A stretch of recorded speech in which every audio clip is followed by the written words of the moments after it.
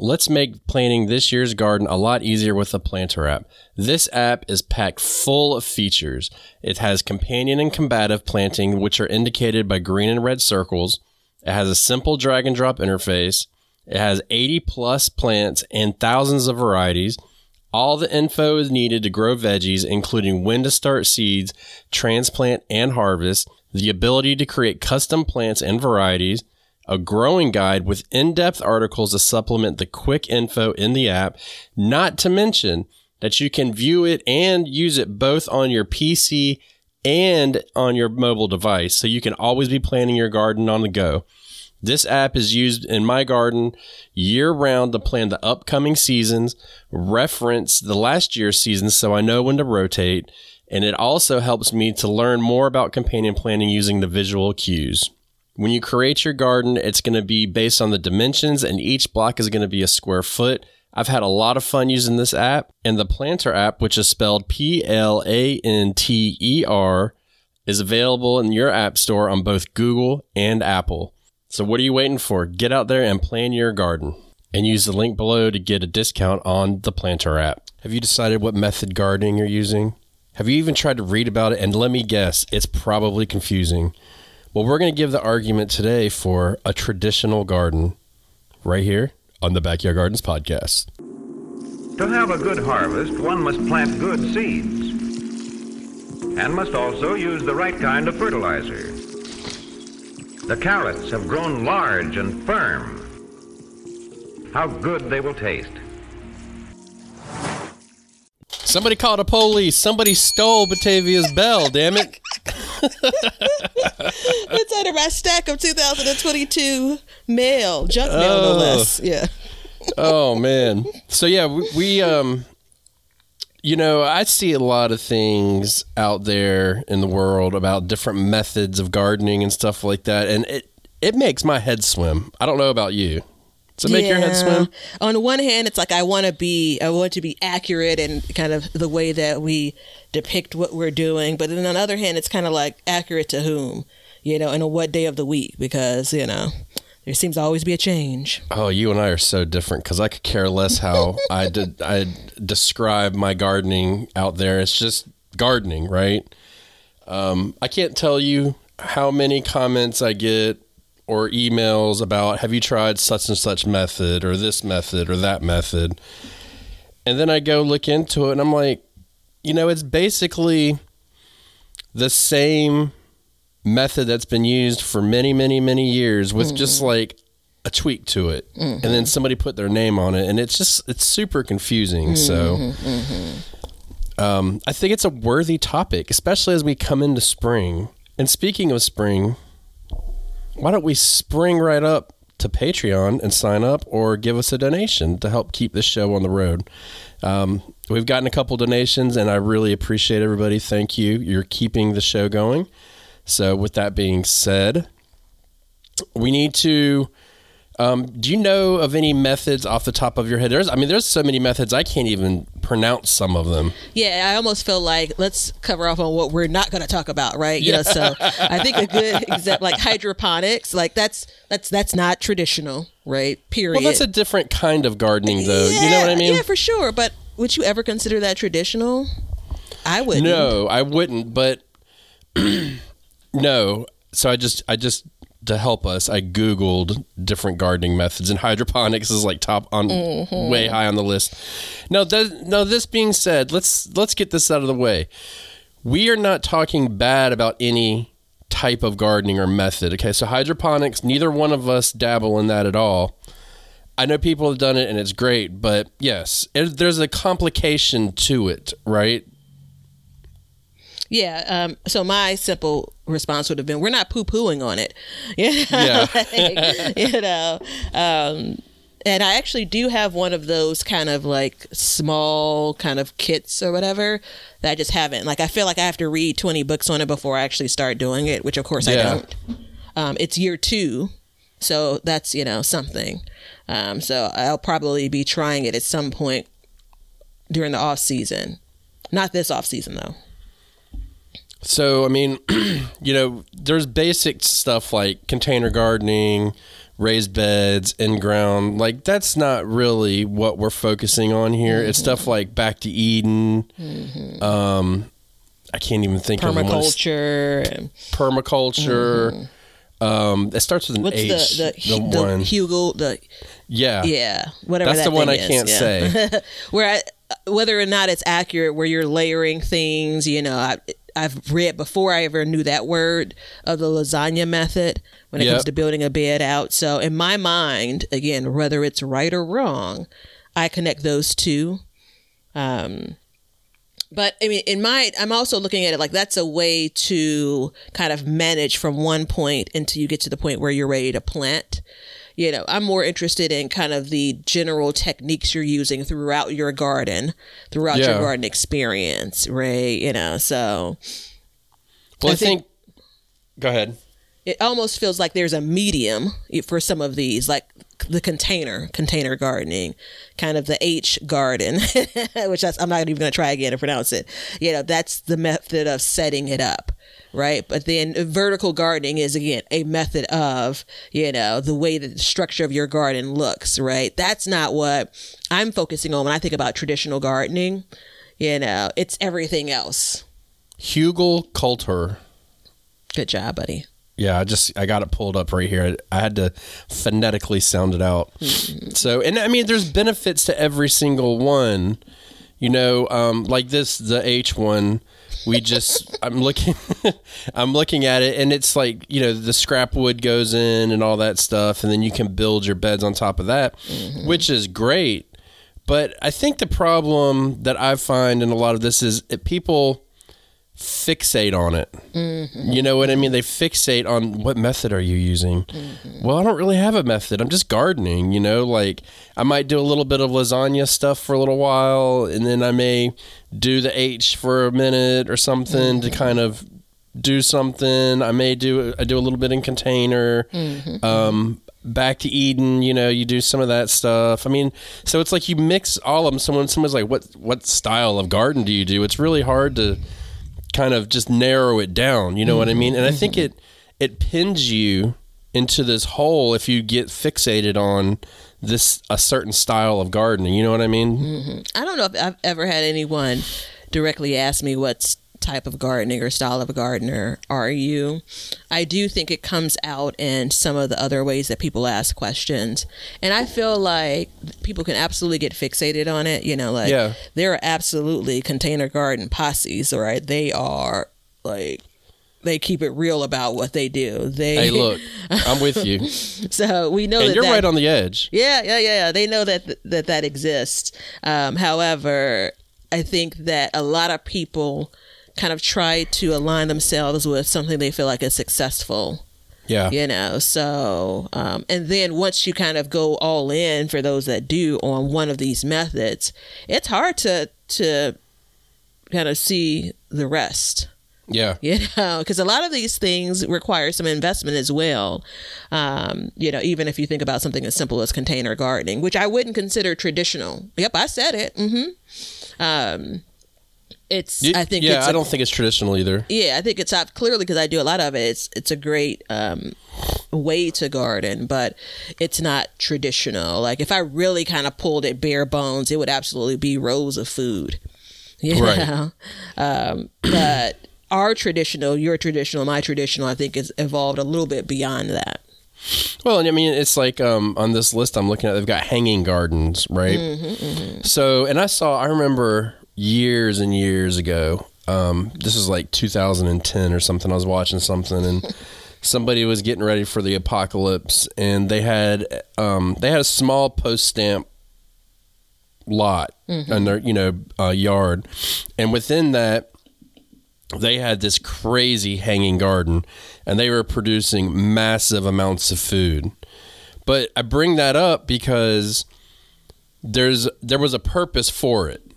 You know what I mean? It wasn't just do it just to do it. They didn't have a lot of space, so they were creating space in which to grow these. Like, they were doing I'm gonna butcher this Trombochino squash or whatever. Isn't that the really long squash? Well, no, I'm not sure if I heard it. It's like 3-4 feet long or something. And so they were growing them in there, but it was creating it was a solution to a problem that they had. Mm-hmm. You know what I mean? Yeah. And then same with raised beds. So raised beds are a solution to a problem, generally speaking. I mean, a lot of people are under the assumption that the topsoil that's in your yard is just no good to grow, when, I mean, the trees are growing in it just fine. So why are we feeling the need to create this other space to do it? You know what I mean? And I raised bed garden. I always have. Yeah, I have as well. Well, no, not always. Probably for 7 or 8 years I did not. But remember the show-stopping flower display that I have in my front yard, my street side flower bed. Oh, that was so last year. I don't remember now. Yeah, right. Well, wait, it's coming. Probably about a dozen times a year at various points, I get the question of kind of, what are you doing? Like, how do you produce this? And the funnier thing is, it probably has the crappiest of crappy compared to the kind of curated soil. And I never add compost to it. I basically dump soil in, right? It's like, I had to, everything that I pulled up from my, that had kind of composted down, and I'm using that word lightly, the wood chips, as they broke down, I basically needed a space to dump them. And so I dumped them in that bed. And it's just basically been a spot where I've put things over the years. It probably it's the space that I spend the least time watering. And again, these are different than your vegetables, but things thrive in those spaces. Have I had some plants that have failed? A couple, but I've had far more failures in all of my methods of gardening with vegetables and fruits and herbs than I have in that flower bed. I do think that patience is a key driver as to the style of gardening that we use. Yeah. So if you think back way before raised beds were a thing, if you had what you would consider bad soil, you worked on it year over year over year over year. Yeah. Patience. Yeah. It takes and determination. To say that. So I'm gonna give you a determination story and stick right to quick. To itness. So if you know, and if you don't know, now you're gonna know that I've been trying to grow Brussels sprouts. This is my, I believe, 3rd or 4th year. It gets a little muddied in my head. And today I walk out there, and they're swelling up nice. So I look at them like, all right, any day now. And then I look on the other side of the plant, and now I have white mold growing on top of the plant. So I harvest it so I can get my Brussels sprouts and try to eliminate it from spreading. But it was that determination over years and years that got me to the point to where I could actually get a harvest. Now, look, is it a little ridiculous? Of course it's a little ridiculous. But it was just it was something that I wanted to do. Yeah. And it was something that I was determined to figure out, but patience was king. And I mean, look, it sucks. It's hard to fail year after year at something. Yeah. So, but we got it, and it was just that determination that kind of kept it going. And, I've got another list pulled up. Every time I Google different gardening techniques, or there's like a new, like top 18, there's a totally new 18 in there. So it's like square foot gardening, that's another method. And people that square foot garden, I think there might be somebody here amongst the two of us that does, are pretty hardcore about it. Are we not? I think it's one of the most common methods I hear people reference. Yeah. And I don't think I ever was like, everything in my garden has to be set at a square foot. I just like the structure. I like kind of the look of it, the view. I create grids in a lot of my beds, but I don't necessarily follow like 2 plants go into this square foot. I think it creates the structure that I need kind of just by eyesight, So I wouldn't say I'm hardcore about it. But there are people out there that like containers. They're just like, this is how we do it, and we're going to do it this way. And I've tried it before, and so it didn't work great for me. But I can use aspects of it throughout my garden as well. So you mend and blend these different styles, But it kind of goes back to the idea of how much time do you want to spend on a thing.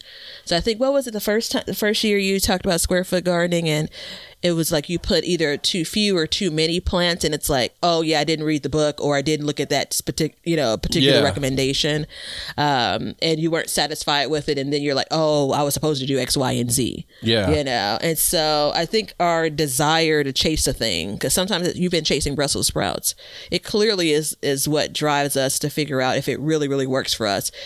Tomatillos are a great example. I bought a new package of tomatillo seeds this year because my favorite salsa, well, the Mexican sauce recipe from the Bald Book that you shared with me is my favorite salsa from a red salsa standpoint. But salsa verde is my hands down favorite salsa, and I've been trying to make it, and I have like the worst time at it. And I want to grow tomatillos to do it, but tomatillos are kind of finicky, the plant. And it's like, well, shoot, how many jars do I really need of salsa verde? Yeah. Like, do I really, really love it that much? I'm not so sure.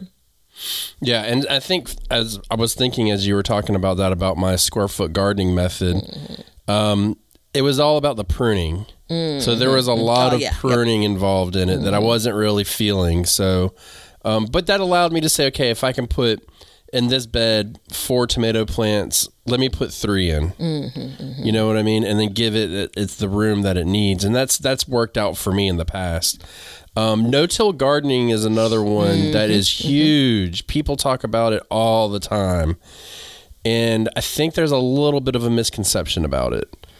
So are you prepared for me to say this? I'm pausing because I'm thinking to myself, like, if I had a box for traditional and not, like, if we look at traditional as in what most people have commonly done, and let's just talk about, maybe 1 or 2 generations. I don't know if I want to go back further than that. I'm trying to digest whether or not, is it more, maybe not traditional or not, maybe it's more natural to not till versus to till, although traditionally we have, farmers and things and gardeners, home gardeners have tilled. And again, I'm going back a generation or so. So yeah, I had to kind of work that through in my head, but go on. Yes, I'm prepared for you. I mean, if you think about it, food has been grown by the act of tilling for many, many years, and we all grew up on food that was in farms and gardens that have been tilled. The whole thing about no-till is you still scratch the surface. You know what I mean? Like, you're still turning it up, but you're not doing that real deep till. You know what I mean? Yeah. Like that just total flip. And I mean, it's hard to say. Like, when you look at somebody and they're doing a no-till and it looks amazing, it's like, okay, well, what else is going on behind the scenes? Are they fertilizing more than you? Are they adding more compost more than you? The whole microbes argument is really hard because it's something that you can't see. You know what I mean? So it's like you want to preserve all of the microorganisms that are inside of your garden. And I do agree that, if you do a deep till and you flip all that stuff over, that you are in fact going to do some damage.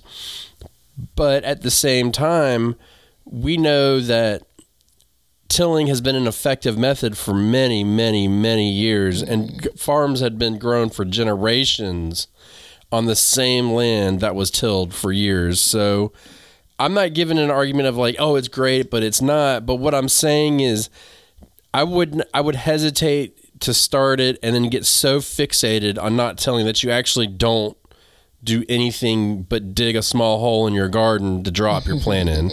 You know what I mean? Like, I think there needs to be a little bit of mixing, but you can borrow from it. You can borrow these practices from it. You know what I mean? Yeah.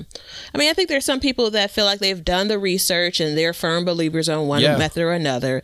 I think that while we commonly refer to back in the day, I think that just with live gardening and otherwise, we realize that some things that were done in the past, we've since learned. When you know better, you do better.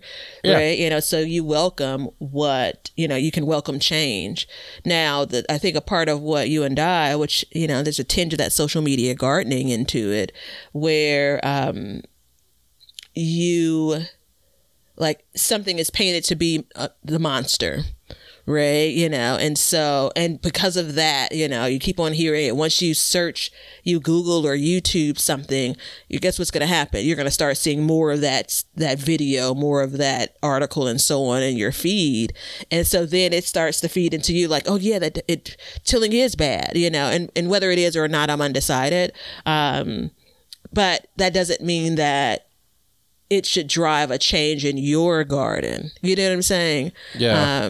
That's the hard part, I think, because we have so much information coming to us in so many different ways, and we're always trying to fix a thing, Right. And it's easy to get wrapped up around the axle about some of this.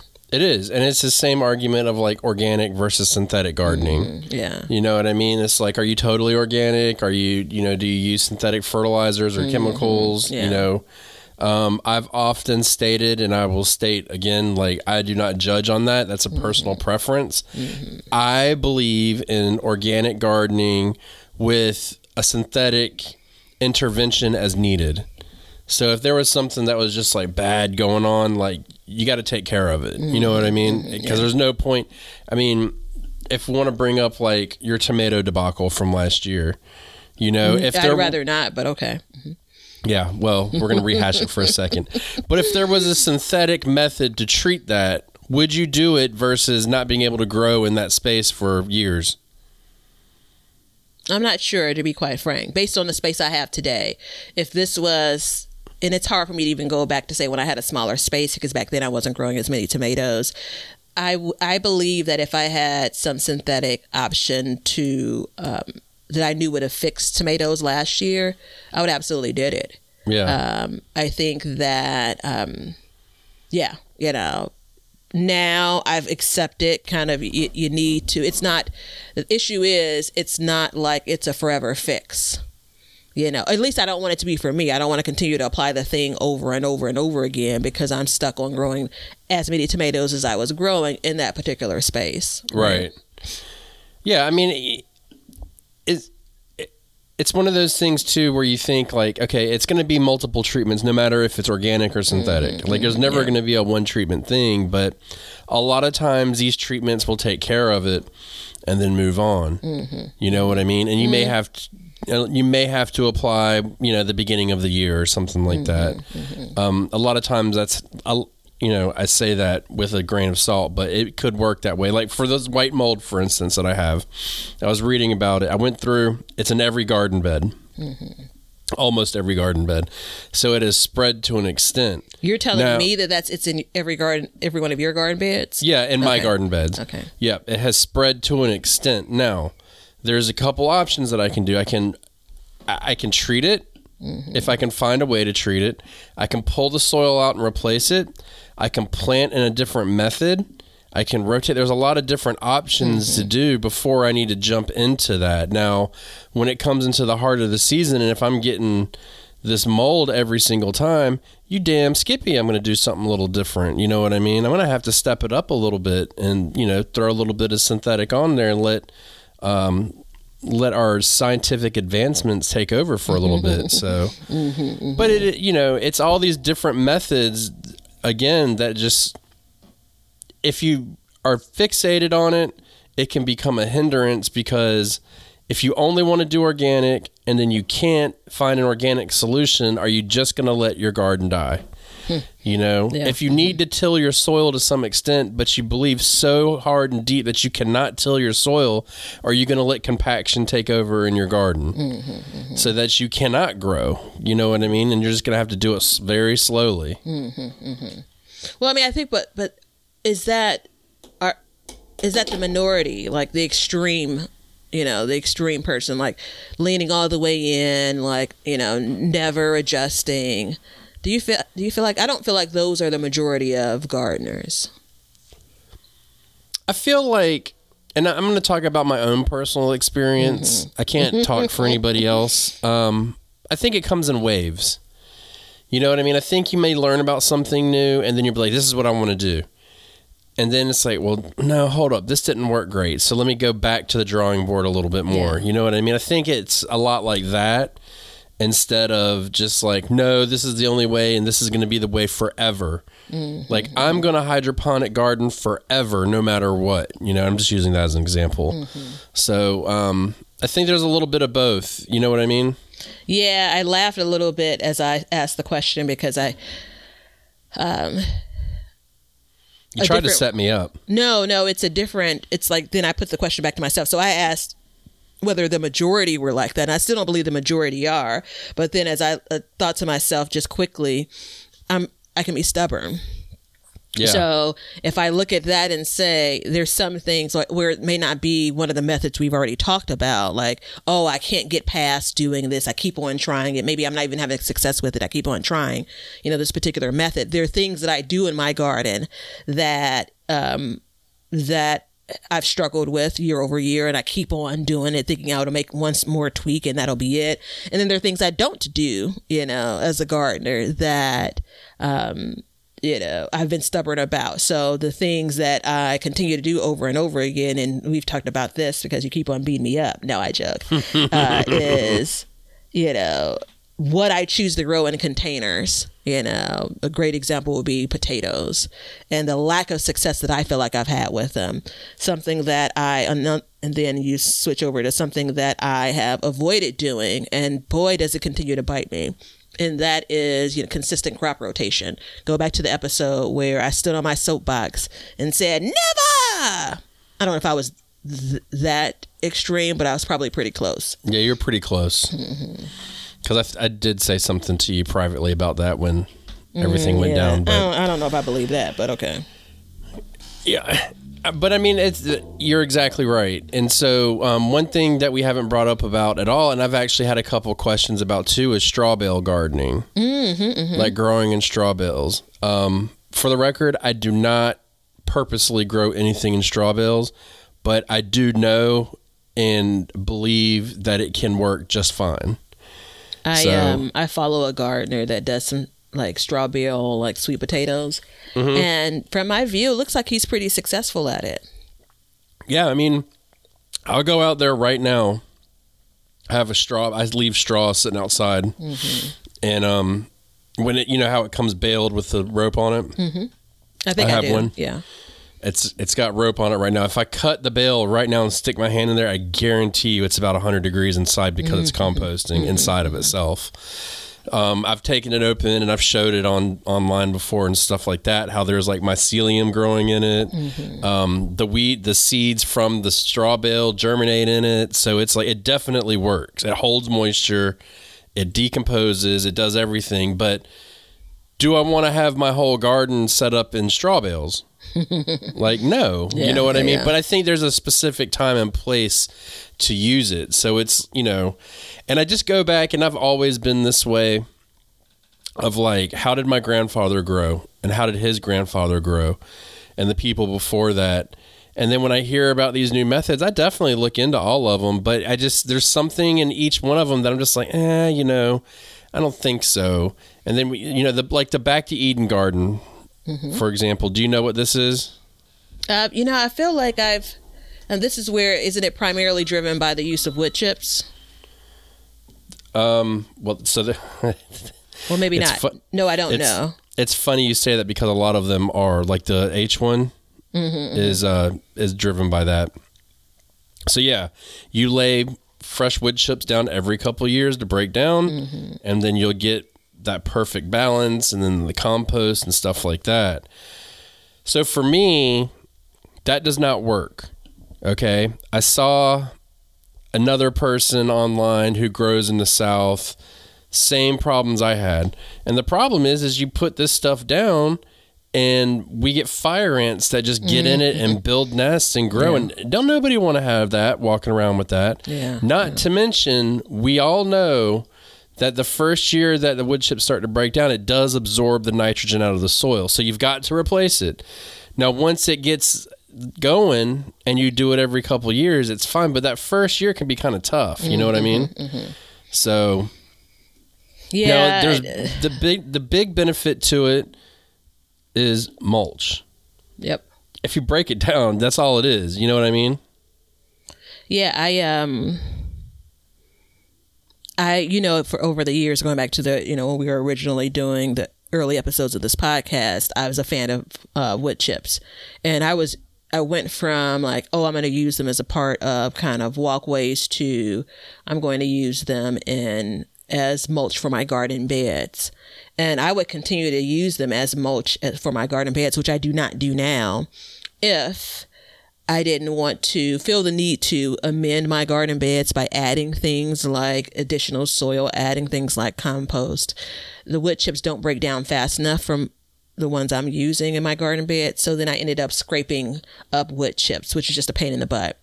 Then you have kind of the invasion of the roly-polies. So I transitioned, I think, 1 or 2 garden seasons ago to using leaves, which I've had much more success with. But I love the idea of, using wood chips in other places, but it's definitely not kind of back to Eden style. There's something about the need to try something new, and I'm not talking about a new vegetable that you're planting, continually, right? Like, what's it saying? Like, let well enough alone, right? So on one hand, there's if you continue to stay stagnant, and if it's viewed as being stagnant, then you don't have an opportunity to grow, no pun intended. But then there's if you're always changing a thing, you're always changing a thing. And do you really even have an opportunity to determine if there's true success in the thing? Yeah. I mean, because these things take years to see these successes of them. So I just want to, can I do a sidebar real quick? Of course. When I Googled Back to Eden so I could get it right, there's a question that came up in frequent, it's like, how Google will give you like top questions or whatever. And one of them is, can I water my plants at 2 p.m.? Yes, you can. End of story. Okay. Don't even Google it. Yes, you can. You have my permission. So, we did a whole episode about that, but, was it connected to Back to Eden gardening or? Look, I have no idea. Okay. This is Google. You can't. Okay. you can't. We just can't work on that. So, but it's one of those things that, the Back to Eden, is the number one reference, and no-till gardening is the number one references that I get about style of gardening to do. And I tried for a year, and when I noticed that I was just having major issues, I pulled all of them up. And you know what I did with all my wood chips? I put them right in my flower beds. Years later, it's starting to break down. I need to replenish and all that stuff. So it definitely does work to an extent, but guess what's in my flower beds as well? Fire ants. Yeah, that's sucky. It's actually I don't know if I've ever seen fire ants in my garden. And come down here. I'll hook you up. Yeah, it may only be a matter of time. But I say that to say it reminds me of kind of different environments yielding different issues and sometimes different successes, right? Well, what a great segue, Batavia. I love it. I love it. So that's exactly right. A lot of times when you hear about these different methods and stuff like that, I think it's a good idea to go back and look at where they came from and then look at the climate in which they came from. Yeah. You know what I mean? So if something, and I believe the Back to Eden, I'm not going to put myself on the record totally, but I'm going to say it out loud. I think it was in a cooler, wetter environment is where it was birthed. I don't know. So if you think about it that way and then put it here where it's hotter and drier, when we get those dry days, that's where the ants will come and then they'll take over. But also what happens when it's dry is those wood chips don't break down as fast. So then you're starting to get a slower process in that. You know what I mean? And the wood chips in the garden is a hot topic. Hot. Yeah. Okay. Yeah. Yeah. I don't have as much kind of direct access to, like, how exactly did you garden when and for what back when, and then for what reasons, right? Because my thought is a lot of the methods, I'm using that term loosely, were just based on access, right? You use what you had, you did with what you could, versus, again, we can have so many things shipped to us. We can, do different methods. Like, again, I could get free wood chips, and it goes back to me for me. It goes back to just because you can, should you? Right. Yeah, and I mean that's a good point, because these methods, a lot of times people will get wind of them, and then we try to kind of go out of our way to make it happen. Mm-hmm. You know, like you have access to wood chips for free. Mm-hmm. A lot of people don't have that. So if I was to do that, you know, that's a huge investment on my part. Mm-hmm. But what do I have that's cheap and available to me? I have straw. Mm-hmm. You know what I mean? So that's what I use. I use straw. You know, if you don't have these available items, like I would not go out of my way, because there's probably a reason why you don't have this stuff available to you. It's interesting. And I'm just the opposite. Like that I am aware of, I don't have a lot of access to straw. Like I remember the one time I bought it, and had it shipped, it was super expensive. I can get it from like my local home improvement stores, and there's some, depending on who you are, there's some question around, you know, is it really safe for your garden? And I've probably ignored the potential concerns or issues around it and just said it'll be fine. And so far it has been fine. I like, you know, kind of use what is, from a resource perspective, is available to you at, you know, in most cases, little to no cost. Anytime you talk about raised beds, which I don't know if you could even consider that traditional gardening, to be frank. When you think about raised beds, you're almost always adding some soil in. Oh, yeah. Know? And so that alone, if you look at what that expense is, and most people have to pay some amount of money for that soil, you know. Yeah, for me, so traditional gardening for me is in-ground gardening, plain and simple. Mm-hmm. You dig up a plot, make some rows, stick it in the ground, bada bing, bada boom, you got yourself a garden. So I think any adjustment above that can, you know, takes you out of that traditional gardening realm. Now, that being said, I think if you take that out of it and you say, okay, well, let's just say raised gardens or traditional gardening, then you can go into like your fertilization methods and your mulches, mm-hmm. and then all these different things that you do.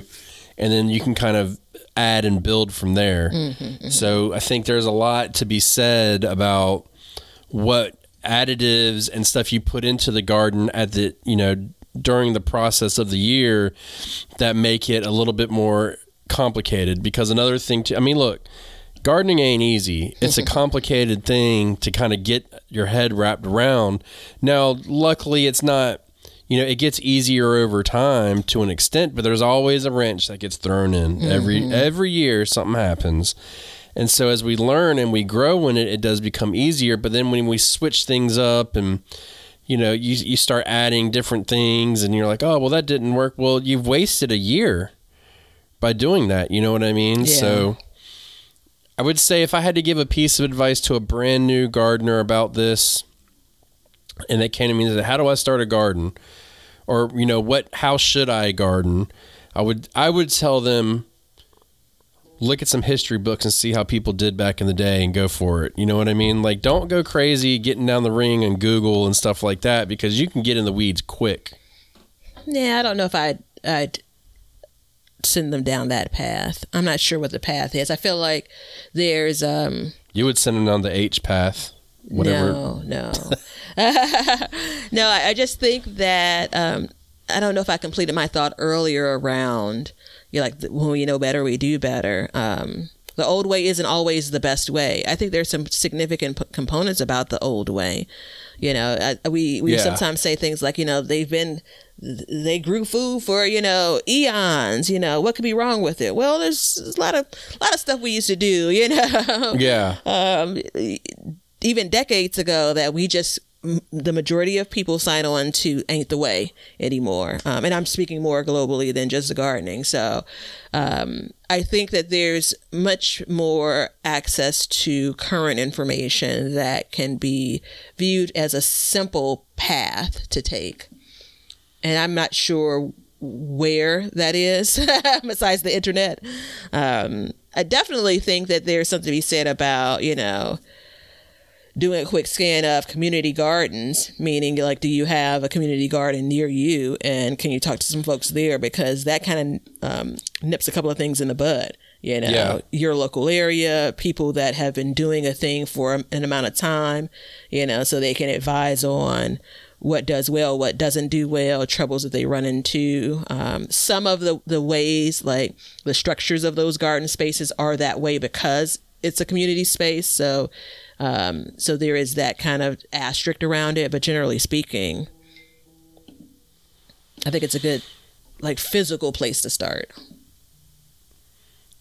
Damn, my phone hadn't rang in like 2 days, and now I get on the podcast and it's just constantly going off. It's driving me crazy. And I didn't mute it. My bad, everybody. Yeah, I don't think it matters in the method in which you plant the garden. I think it matters most in how you maintain it and what happens the next years. Does that make sense?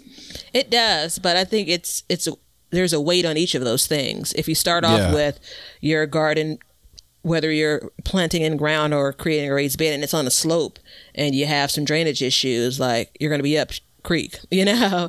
So, I think, again, those generally, I think maybe are the exception for people. I think that, digging up your grass or going to a dirt patch in your garden or your backyard and putting a plant in could lead to some issues. So I do think the kind of upfront work matters. I think that most all of the methods that we've talked about when it comes to, like, setting up a garden, I think they all can be successful. I think there's probably some nuance in if you're in Hawaii versus, Alabama versus Chicago. Maybe there's a slight difference, with what method may be a bit more successful. But, the world is yours, man. I think that's going back to your point, like, put them on a wall, throw a dart at it, man. Like, don't get caught up around that. Well, let me ask you this. What made you go to a raised bed? I first went to a raised bed because I wanted to grow food beyond the 30 by 4 foot space in my backyard. And at that point, the only place I had was, in my mind, my patio, and that was concrete. And I just didn't want to put dirt on my concrete. So I had to kind of enclose it. And that led me to a raised bed. Now, another version of that question is, or another answer to that question is, after growing in ground for years and years, why did I put raised beds on top of that space? Right. And that answer is primarily aesthetic. And then also the first version of the cage baby I wanted to build, and that really needed some structure. Someone just asked me recently, how did I get the wood post into the ground? When some people do that with, like, concrete, I didn't. I basically had a raised bed built, and then the wood basically is connected to that, which reminds me I need to go back and answer that question. Maybe you're listening. There's your answer. Maybe not. There it is. Yeah, I started doing raised beds early on because I wanted to help with weed control. Mm-hmm. That was my big thing. I wanted to help with weed control. And then originally it was I would have, like, full control over the soil that was in there. But then as I grew and learned more, I learned that that wasn't the best idea. That probably has been one of the big hindrances by me, is because I do have that control of that soil. It allows me to mess up more as far as, like, nutrients and stuff like that, because there's not as much access. If you plant in ground, you got 3 miles until you get to, bedrock or whatever. So, let me answer that question a third time in a third way. So the front yard garden. Hey. So the front yard garden was all grass. Yeah. And then I dug that grass up. And I could have created rows that I planted in, right? So why not? I had already been on the, like, raised beds. Like, I like them. I like working in them. I like the structure of it. It's this defined space. I also was on the, let's fast track this thing and get some good soil in, right? Yep. Which I could have added to just, again, once I dug up the grass, could have just added to that soil. But primarily the space is in the front yard, and it goes back to aesthetics for me. I wanted something to look a little bit more neat. That's not what it is right now, people. Like, please don't come and look at my space right now. It's nothing but neat. But in hindsight, if I had to do it over again, I would do it the same way. The only caveat is because they're raised beds, it doesn't give me the room to move things around as much as I like to. Right. You know, if it was rows or something even a little bit more low key, I could like rearrange some things like I love to do. Yeah. And what about containers? Why did you start doing more and more containers? And last note on that, and for the raised beds in the front yard, and of course, if there was a downside to it, in addition to not being able to rearrange my garden space like I want, clearly cost, right? You know, so that's the asterisk around if there's a con. Containers came in between all of the raised beds. And it was, again, trying to expand my garden space without digging up things. So containers really took off before I got to, you don't need that grass in the front yard.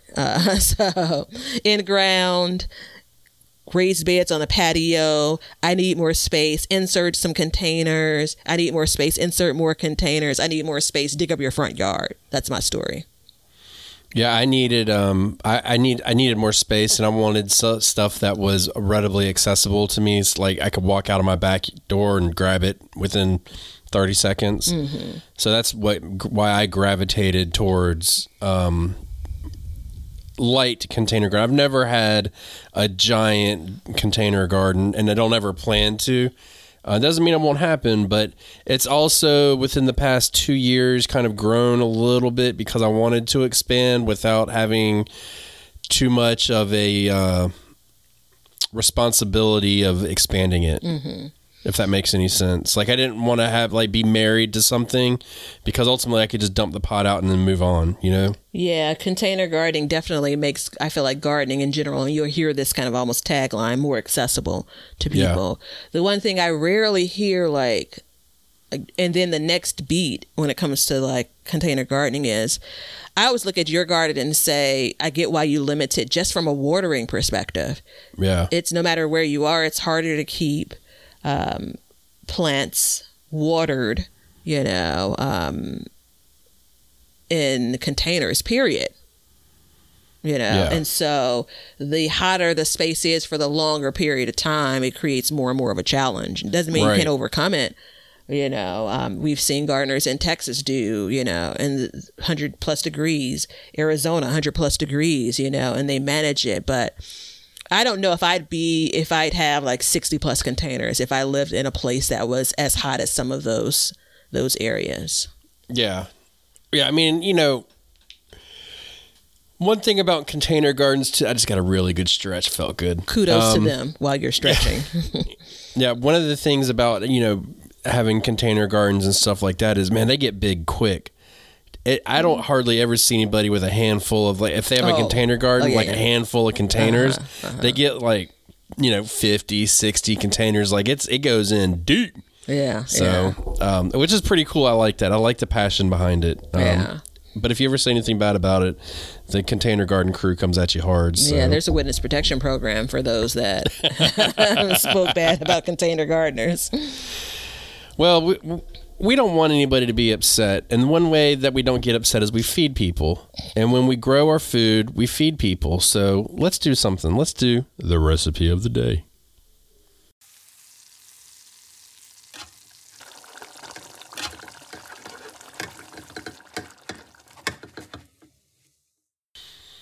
All right. Have I ever given my black-eyed pea recipe?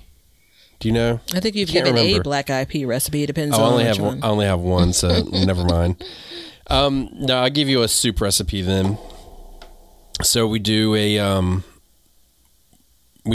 chicken, air quote, chicken noodle soup, which obviously you can use whatever you want to get your chicken. Mm-hmm. It's 6 cups of water. And then if you use the chicken cubes, it's 6 chicken cubes in there. A chicken breast, if you want to use that. We actually don't put anything in there. We just use mushrooms instead of that. So it gives a nice little beef to it. Mm-hmm. Noodles, salt, pepper. And then what I did last time is I threw some spicy mustard in there. Boy, oh boy, was that good. I'm telling you, I'm hooked on the spicy mustard situation. But it was really good. And then the key ingredient for it is about a teaspoon of cumin that goes behind it. So, and these winter days, it will warm you up. And we do a lot of things. We'll do rice sometimes. We'll do noodles. We've done stars. We've done alphabet stuff, you know. All those good things, but it's really easy, and if you put some kind of green in there, then you kind of beef it up a little bit. Well, I don't want to use the word beef because there's no beef in it. You kind of soup it up a little bit, and it gives it a little bit more staying power in your stomach. So quick and easy. Takes about 30 minutes to cook from scratch.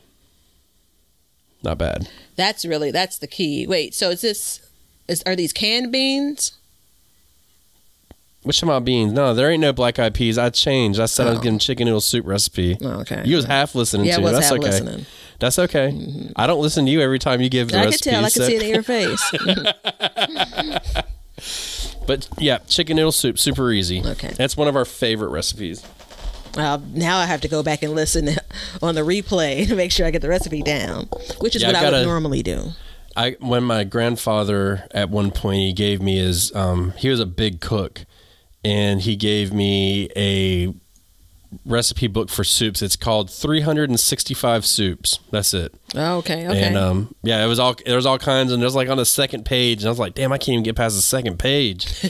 There's some nasty ass soups in there too, though. There's a cold onion soup in there. No, sir. So, but yeah, that'll get you going. We're still in soup season too, though. So yeah, we have not had a very cold winter, so I have not been big on the soup kick this year. Yeah, we're back down to 0 degrees as a low. And I don't know. I think maybe Celsius or Fahrenheit. Fahrenheit. Thank you. I can't remember if I was telling you this or not, or even if it's on the episode. Forgive the repeating of it. But this is like a few days ago. My neighbor sent me a text like, hey, I haven't seen any movement over there. Just making sure you're okay. And I'm just like, once we get into the 30s as a high, you'll see a little bit more movement. Yeah. And then embarrassingly enough, a different neighbor shovels with her snowplow our walkways, like the public walkway.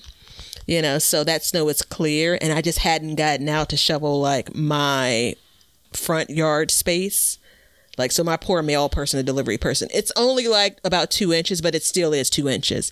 So anyway, that I think compounded the, are you okay over there? Yeah. So yeah, it's still cold. I'm still. Have y'all gotten a lot of snow? No, I mean, all in all, I think we've had maybe 3 times, like 3 snow events, going back to November, December, January, leading into February. And the most I've gotten, it feels like, is maybe 3 or 4 inches, That's in nothing. any of those events. No, nothing. I mean, we've seen, of course, like many have, I think it was maybe 2011 or something, where the snow was up to my garage doorknob. Yeah, no. Before I left New England the last year, we had like 10 feet of snow in 1 year. It was ridiculous. Mm-hmm. I know if you live in a northern climate and you get a lot of snow, you wipe your butt with 3 inches of snow. That's nothing. Yeah. It's like, hold my beer, yeah. Yeah, hold my beer. Now, for me, the first time I was in New Hampshire, I was visiting who is now my wife, and they were calling for like 6 inches of snow. Mm-hmm. Now I'm from North Carolina, so I'm up there and I'm like, oh man, we got to go get something to eat. We got to, oh my gosh. And she's like, no, let's go watch the movie. I'm like, what you talking about? Let's go watch a movie. And we're driving around. I'm like, damn, I was like, nothing stops for the snow. It was shocking to me. So yeah. And we, if there's an ask, let's just be kind to those folks that, if a city shuts down when there's snow or super icy conditions, any of that inclement weather. I used to make fun of them when I was like a mean girl. No, yep, I'm calling you a mean girl or a mean guy if you do it. It's just they're not built for it. Those cities aren't built for it. Their infrastructure is not built for it. We have one snowplow for 2 counties, and so if they even say snow, they shut the schools down. Mm-hmm. And I mean, It is a dick move, I will be honest, because I'll say something on like YouTube or something. You don't even know anything about snow. I'm like, hold up, man. I'm like, you don't get it. You can't buy a snow shovel. Mm-hmm, you can't buy salt for your driveway. Mm-hmm. You can't get sand. There's nobody, like, when it snows here, that's it. You are on your own, Jack. There is nobody coming to help you. So I've visited a number of places, but I don't normally travel as much in the winter, and I'm born and raised in Chicago. And so in my mind, it's kind of like, all right, you're replacing, streets every year, patching holes, every year based on, all of the salt that they're putting down, and, pothole spraying is for everyone, right? Years and years and years ago, a guy I work with who was in Georgia at the time, he talked about they had like some ice scare. It was the beginning of weather shifting, in my view. And they had some ice scare, and it took him like 2.5 hours to get home. And then his wife was putting down like bath towels on the driveway to help him walk up the driveway, Yep. And so it's like, I get it. It's tough. Now, I will tell you, when I was a kid, we got a blizzard here. It was just shy of what a real blizzard is. But we got like, I want to say it's like a foot or 18 inches of snow. I'm not lying when I say the city was totally shut down for 2 weeks. And people were like breaking in the stores to get food at that point. Like nobody could get down the road. It was ridiculous. Wow. But anyways, so in summary of all of this, I would say if you're going to do a gardening method, just be free about it, man. You know what I'm saying? Like, go through and pick what you like, pick what you don't like, and don't get hung up on the name of it. Just, you know what you should call it? This is my gardening method. This turned into like the Woodstock episode, like in the last 60 seconds. Just be free, man. Just be free. Here, hold my joint. Be free. Free yourself, yeah. Yeah, free yourself. Ain't nobody got time for that. But look, everybody, check out the Planter app. I know it's that time of year and everybody's getting ready to, if they're not planting their garden, they're getting ready to. There's a link down below. Help get you a discount. Become a patron. Give us a donation. Help us out. Patrons get another episode every month. So come check us out. And also, if you've made it this far into the episode, you are officially invited to our Facebook group. What's the name of it, Batavia? Backyard Community Garden. There you go. So come check us out. Going to my phone to check to make sure that's the correct name. And while I do that, check out my brother Ben and his spring garden plan. So it's over on YouTube, Sandy Bottom Homestead. And the episode is titled My Spring Garden Plan. Spend some time with him while I watch the snow outside. He's like literally in his garden with his plan too. So yeah, it's kind of it was confusing to say the least, but that it used the Planter app in that video, so there was like a dual purpose to it. All right, everybody. Well, I'm glad we learned to grew and grew for change. See ya. Now you know why people feel like celebrating at harvest time. All over the world, people have feasting and good times when the crops have been gathered in. Hey, everybody. Thanks for checking out the Backyard Gardens podcast. If you like what we're doing and you want to continue to support the podcast, head over to our Patreon page to sign up. You can also make a one-time donation using PayPal. Both of these links are in the description. With your support, we can continue growing and helping others in their gardens. See ya. If you guys want some Backyard Gardens gear, go to the link below and check out our t-shirts, mugs, pint glasses, and other gear. All purchases go towards helping to support the show, so thank you so much in advance, and we hope you enjoy. We want everybody to have a garden, and we're going to give you a chance to win free seeds every month. Head over to backyardgardenstv.com and enter your email address to be entered in all of our giveaways. Good luck. We want you to be a part of our gardening community. DM us a picture of your garden at Backyard Gardens TV on Instagram, and we will share it with our listeners.